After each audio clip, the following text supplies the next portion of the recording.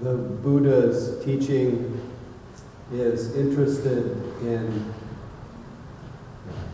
really one thing, and that is the end of suffering. So the Buddha wasn't interested in any of us becoming a great yogi, the most accomplished practitioner, the most spiritual person, anything that is measurable even. The Buddha was only interested in the fact that we all, out of habit, out of confusion, out of frustrated desire, we become stressed. And his whole point was just to remove the cause of that stress. And by removing the cause of stress, you can realize in this very life that you are essentially, before you can think, you are essentially free. You are essentially very rich. Not rich in the financial sense, but rich, more rich than any bank account could ever make you. As Thich Nhat Hanh said, you are the richest person on earth, but you've been going around begging for a living. And he said, stop and reclaim your heritage. Then once he said, once you reclaim your heritage, then you give it away freely. You give your heart to the world. Someone came to me, and there is a repeating theme that I hear on retreats and in my daily life when people come to meet with me and talk about their practice and their life. One person I keep thinking about is someone who I met who had just beautiful presence, a certain kind of humility and very open. But this person falls into a state of real negativity, depression, confusion, and feels, as this person put it, they have a confidence problem. This person has has done several startup companies, some successful, very entrepreneurial, just puts themselves out. But they end up in this state of great distress. And it's not always because the funds are low, but because, as they describe, they have a confidence problem. And every time I've thought about this person who has a confidence problem, and I think all of us can relate to something of that, I think to myself, this is not a confidence problem. This is a spiritual problem. This is a person who is actually the richest person on earth, who is living in the world of their thoughts that they're somehow a beggar, that they're unworthy or not enough or any number of views, fearful,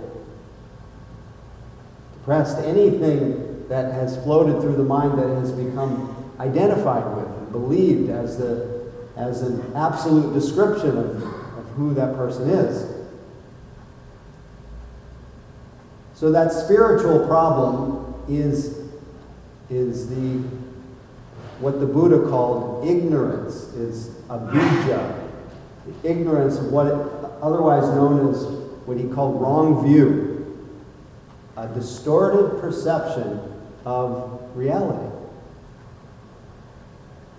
And just so that you don't turn this into another case for the prosecution, if you have this distorted view of reality, you in some way think yourself as having a confidence problem or insufficient or not enough. This avidya, or ignorance, is something that happens in a split second.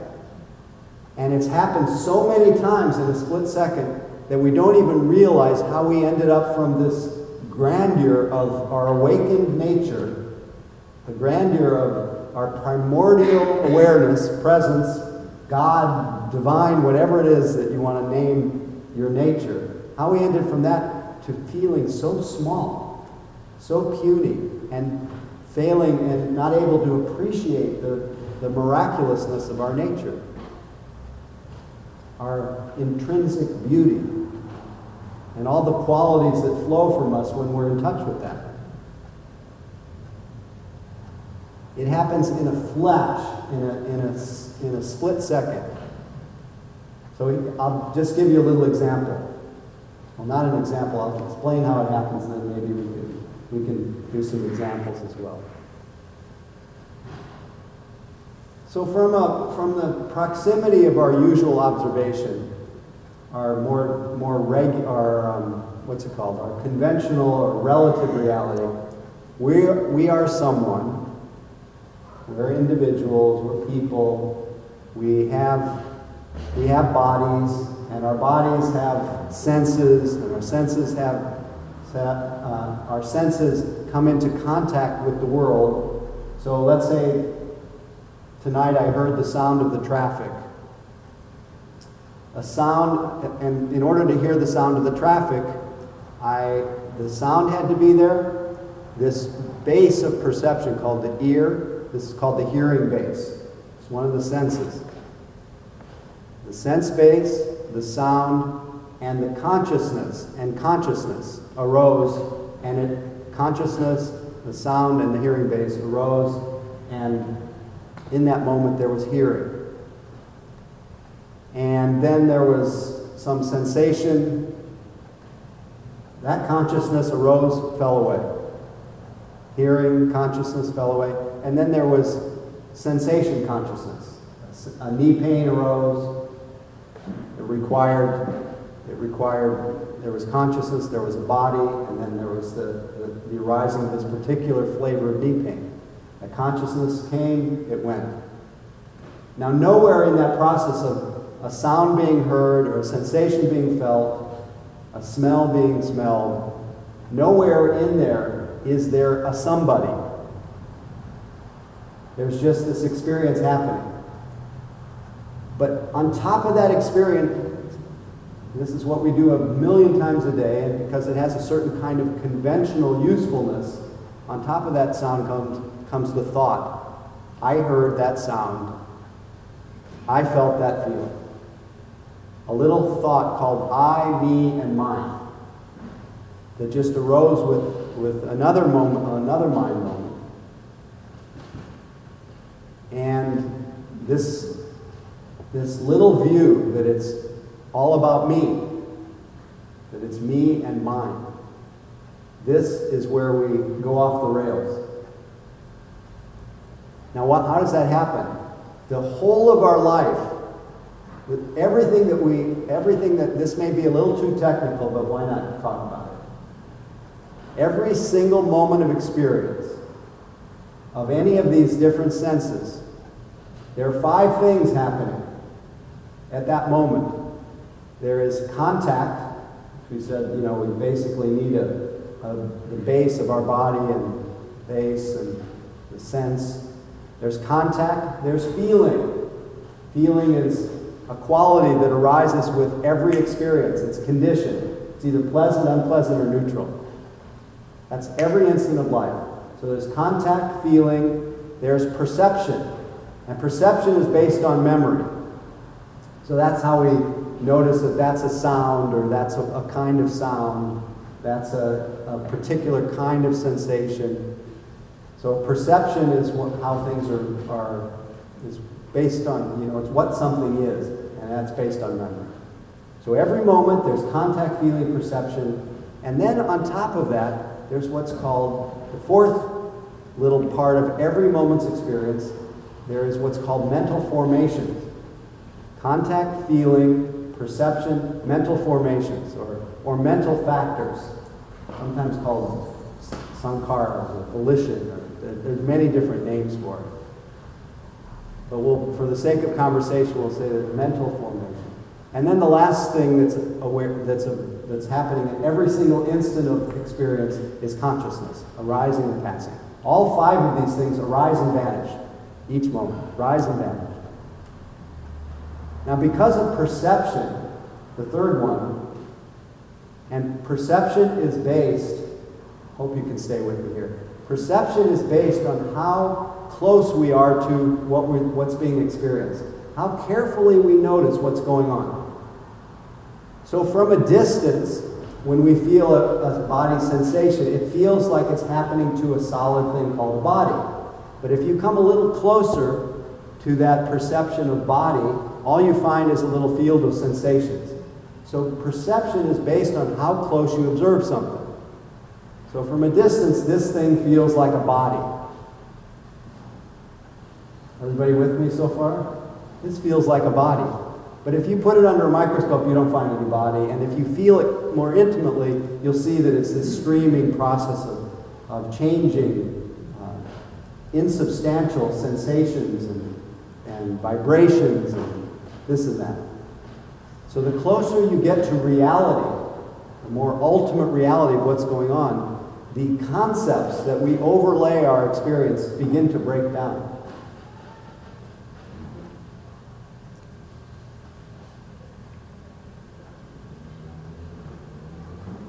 So because of perception, these experiences generate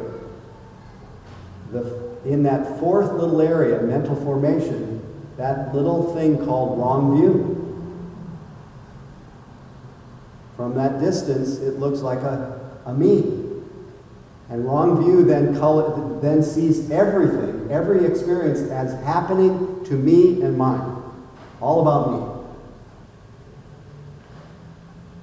Once that view gets into my mind stream, you could say, once that view takes root, then our whole life starts revolving around that one perception, that one mental formation that says, this is me, this is mine.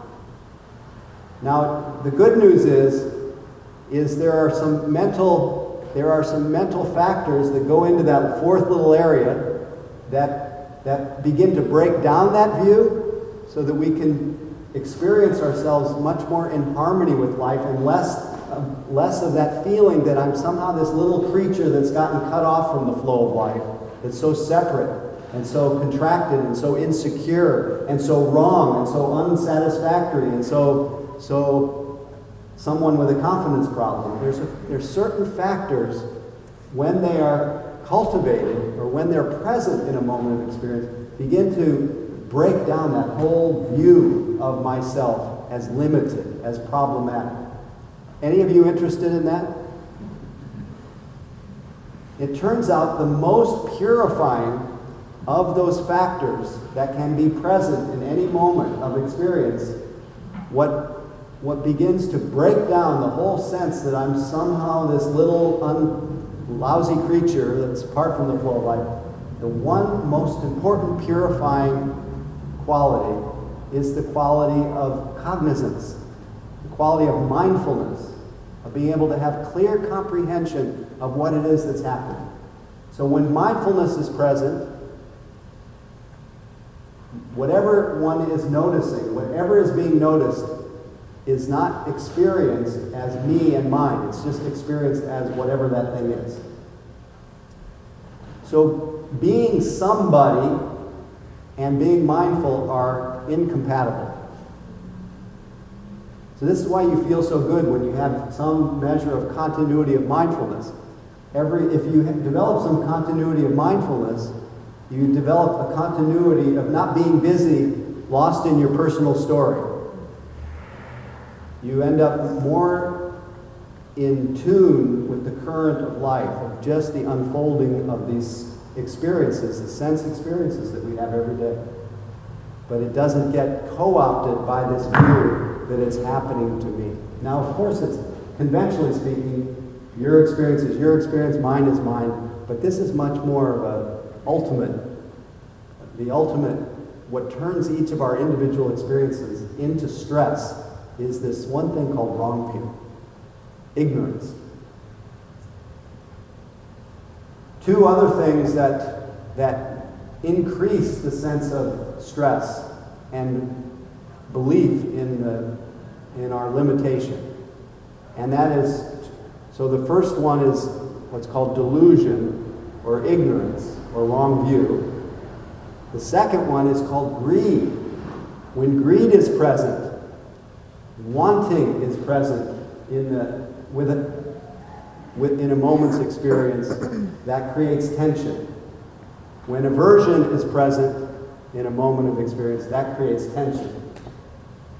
So when you have grasping and aversion and wrong view all together within this little fourth area called mental formations, you have the experience of a sufferer. So you see how innocent it is. Because how many times a day are we in greed, aversion, or lost in our personality view, in our story? Anybody willing to say how much of the time?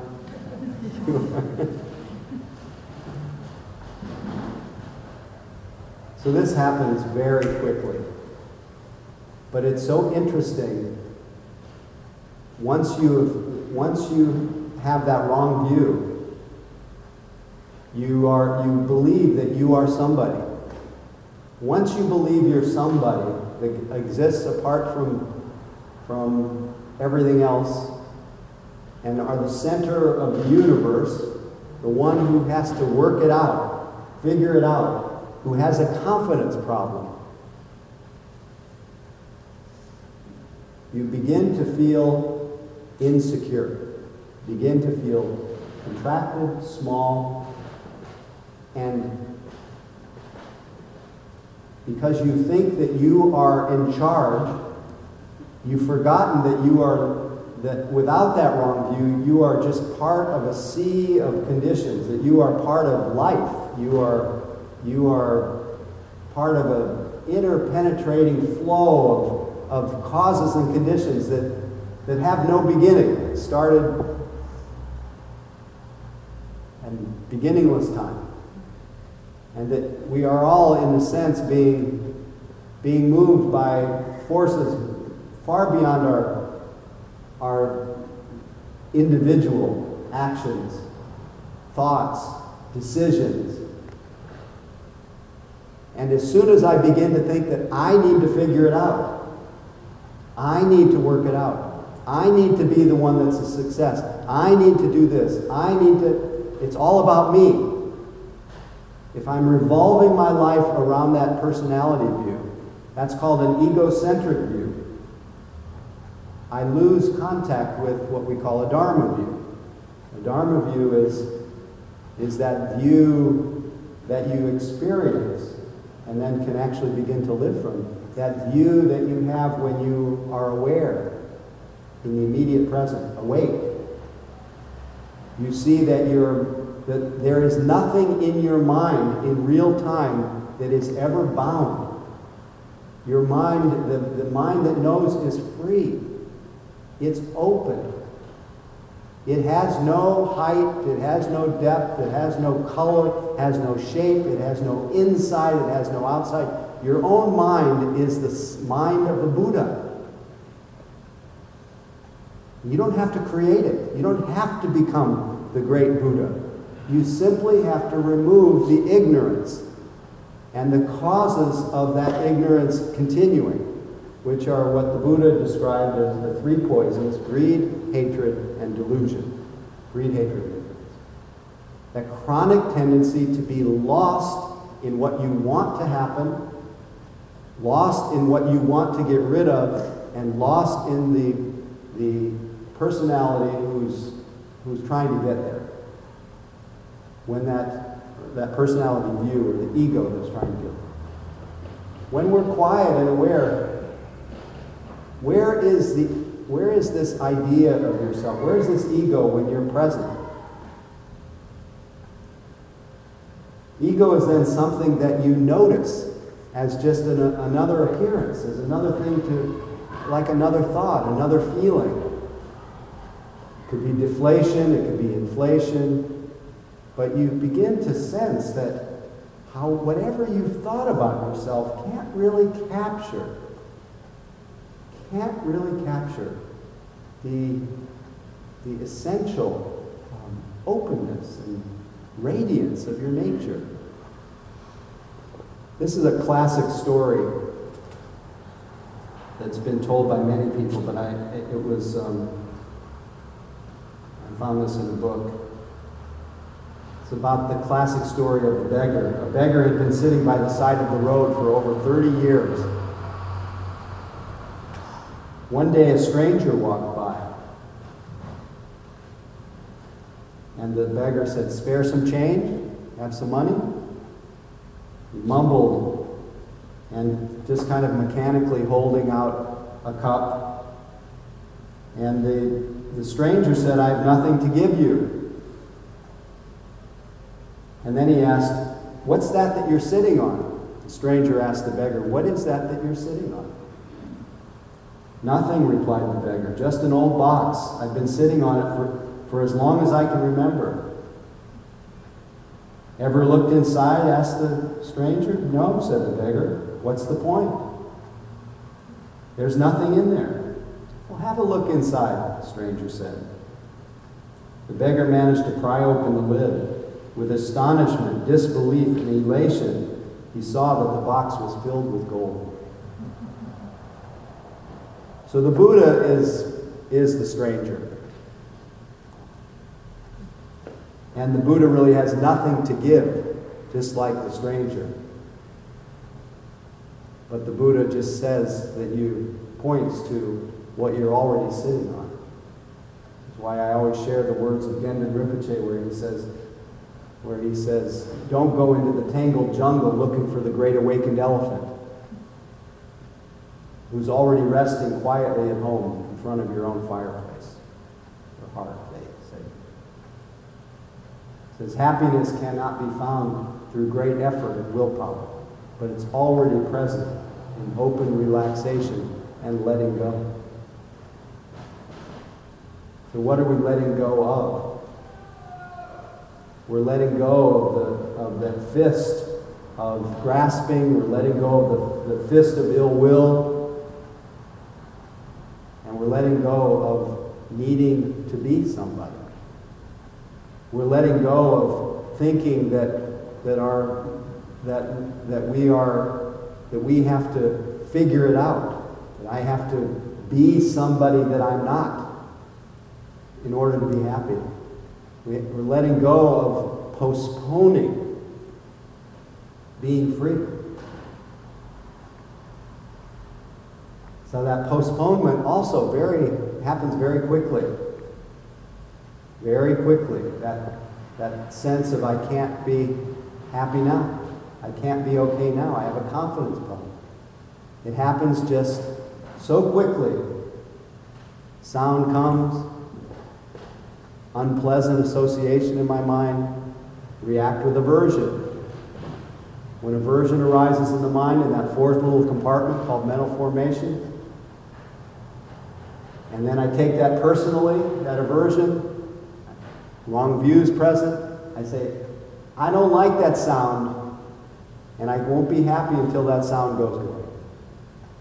And we apply this to our neighbors, music upstairs, the traffic, we apply it to just the world in general, and then we that puts our mind in a state of somebody who's small, who's come from the past, who needs to make it through this experience in order to get to the future when I can feel better.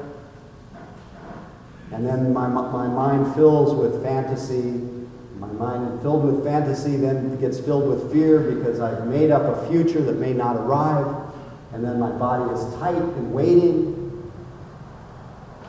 Meanwhile, I have missed the opportunity to sit in the middle of it. To realize that I don't have to lift out of this very moment to find the relief that is always available. To open to my nature, which is both caring, clear, compassionate, wise, and but most important is if I stay home, if I stay where I am, and don't let my mind go too far from where I'm actually sitting, you quickly find peace and relief. When the mind is in the same location as the body, it becomes calm. When the body is calm, the mind is calm. When the body and mind are calm, the awareness through which we're perceiving our nature starts to shine through. And we feel just much more at home. Now, nothing really happened except we didn't become a Buddha, we just removed the cause of suffering. And that's every moment that we are mindfully attentive, that our mind is in the same place as our body. It's so simple, so close, so accessible. The very riches that you long for in your life are nothing other than your own nature right here. It's such a shame that we don't know how gorgeous we are. So once you're in touch with this, you don't have a confidence problem anymore. This is what leads. This is what guides your life, is the intelligence that flows from being awake. It's no longer this little fragile, insecure idea that's trying to figure it all out and trying to make your life work. It's much more part of a current. When you're present, you start to feel alive and part of a current. I don't want to get too metaphysical, but yeah, there's something self-evident about those moments when we're not looking ahead and we're not looking back. Something gladdening, something calming, something reassuring. If you really let yourself plug into that, be led by that, just a lot less fearful. Because then your happiness you don't have to get to that place. Because that's what causes fear, is not knowing whether we're going to get to that place, get to the promised land, get to the end of the rainbow. You are. I know that I do this every week, but you are at the end of the rainbow. Why don't you see it, as Kalu Rinpoche says? Because there's a veil in the way, such as wrong view, such as the belief that you're not that Buddha. So you may think you need to become the great yogi, the great Buddha of the age, Maitreya, who radiates love throughout the world. But as Ajahn Sumedho says, I suggest just being an earthworm, letting go of the desire to radiate love throughout the world. Just be an earthworm who knows two words: let go, let be, as is. Plug in. Plug in.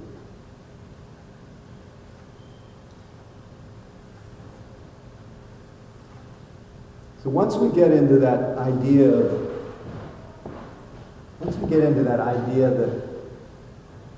that I'm this somebody who has to make my life happen, I'm not saying that doing isn't part of life, but so much doing, so much of the doer is the cause of burnout, having to be the one who does everything. figures it all out. It just burns out our system. We exhaust ourselves. And then having anxiety, that exhausts us more. Our bodies break down, they get tense. Whenever we're in a state of suspended happiness, our body's in a frozen state. So very repeatedly, our mind goes into what the Buddha called bhava, or becoming. We're in that state of leaning for the future. And so our whole orientation is forward. The whole idea, and there is some pleasure associated with pictures of looking forward. So looking forward is nice when it's associated with pleasant images. But when looking forward is fraught with uncertainty, then we tense up. But the habit of looking forward, the habit of thinking about associating whether I'm going to be okay with where I get to instead of where I am, one, I deprive myself of happiness all the way along the way. But two, I'm just leaning all the time. Just leaning. Why we have such bad backs? I have sciatic nerve pain for the last 3 weeks. I think it may not be from sitting so much. But more often than not, we tend to lean a lot. Necks are leaning. Everything's leaning. So we need to kind of tune into our back bodies. We need to remember that our awareness is 360 degrees. It's not just ahead. Just tune in for a second to your back body. Watch what happens to your mind when you just tune into your back.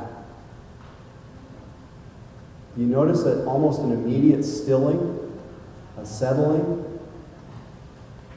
We didn't really go anywhere. All we did was shift our attention. And that's really what our awakening is. It's a shift of attention. It's coming out of that narrow little view of endless becoming and opening to the, as Sogya Rinpoche calls, the sky-like nature of the mind. It says in the busyness of our lives, we miss that what underlies the whole of life and death is this sky-like nature, and it's deathless. So this is what happens when we practice. We return to this inner nature. And so if you're not remembering this a lot in your day-to-day life, and you may not think you have time to, that means you really need to spend a lot of time doing it. Or you need to just start watching more George Carlin, old George Carlin passages. Because he has it all. He's figured it out that our mind's going the wrong direction. We're thinking too much about where we're headed. He says the life cycle's all backwards anyway. So maybe I'll share again the wisdom of George Carlin about the life cycle. Okay? I know I just probably shared this about a month ago, but here it is. The most unfair thing about life is the way it ends. I mean, life is tough. It takes up a lot of your time. What do you get in the end of it? A death. What's that? A bonus? I think that the life cycle is all backwards. You should die first. Get it over with. Get it out of the way. Then you should live in an old age home. You get kicked out when you're too young. You get a gold watch. You go to work. You work 40 years until you're young enough to enjoy your retirement. You do drugs, alcohol, you party. You get ready for high school. You go to grade school. You become a kid. You play. You have no responsibilities. You become a little baby. You go back to the womb. You spend your last 9 months floating in spa-like conditions. Central heating, room service on tap. and you finish off as an orgasm.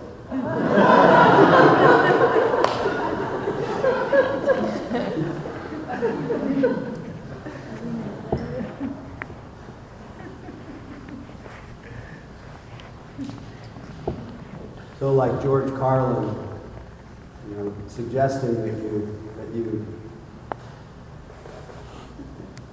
go back to the origin. Ajahn Sumedho says, just let go. He says, don't think that you have to learn this and learn that and go into this and become Madhyamaka and a Prajnaparamita and get ordinations in the Hinayana, the Mahayana, the Vajrayana, and become the world-renowned authority on Buddhism. He says once you become the world-renowned authority on Buddhism, you'll be invited to great international Buddhist conferences. And there's nothing more sorrowful than having to attend international Buddhist conferences.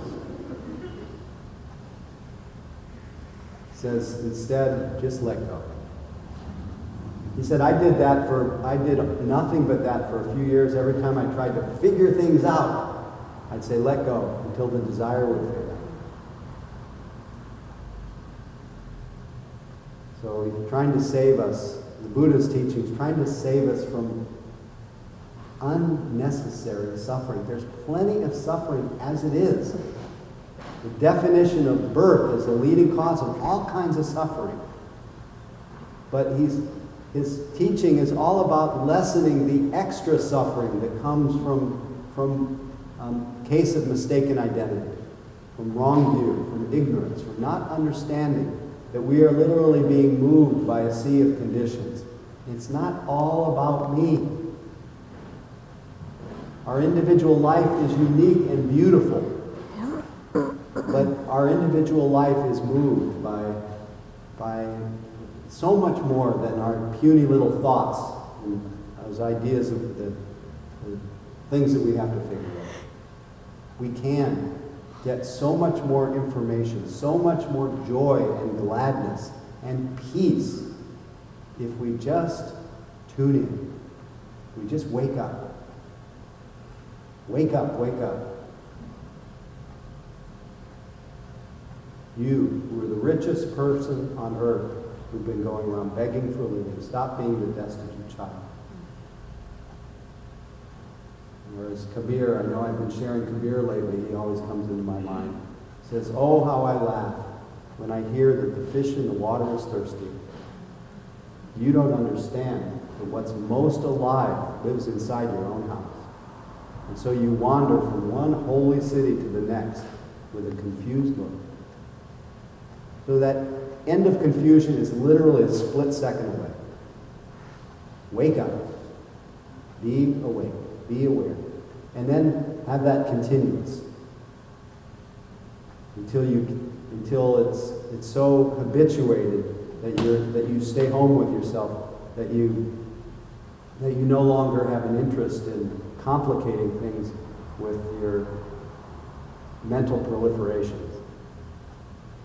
You'll see the life, there's a lot of grace that comes from being present. A lot of happiness, a lot of clarity, goodwill, non-harming, everything. We see what we're doing and then we act better. We act nicer. We're less contentious, less harmful. And you have everything within you to be able to do that. You just have to wake up, pay attention. Anyway, you've heard my spiel. Thanks for listening. Let's just sit quietly for a few seconds.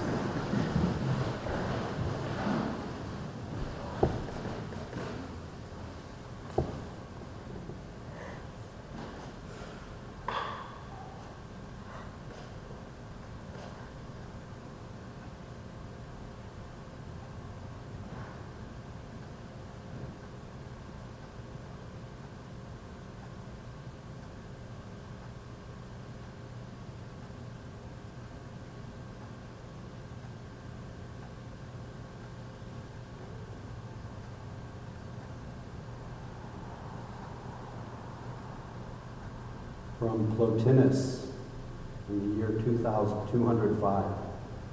Let the soul banish all that disturbs. Let the body that envelops it be still, and all the frettings of the body and all that surrounds it. Let earth and sea and air be still, and heaven itself. And then let the body think of the spirit as streaming, pouring, rushing, and shining into it from all sides while it stands quiet.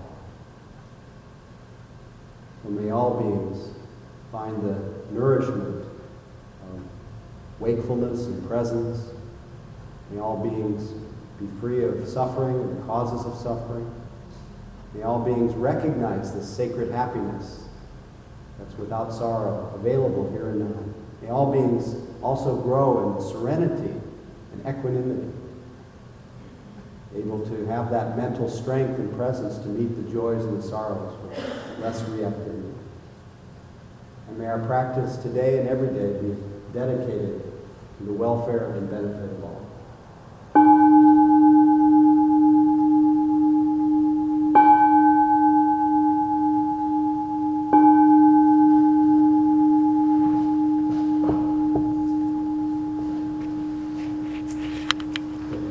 Thank you for your practice. Thanks for your generosity and support for Mission Dharma and for me.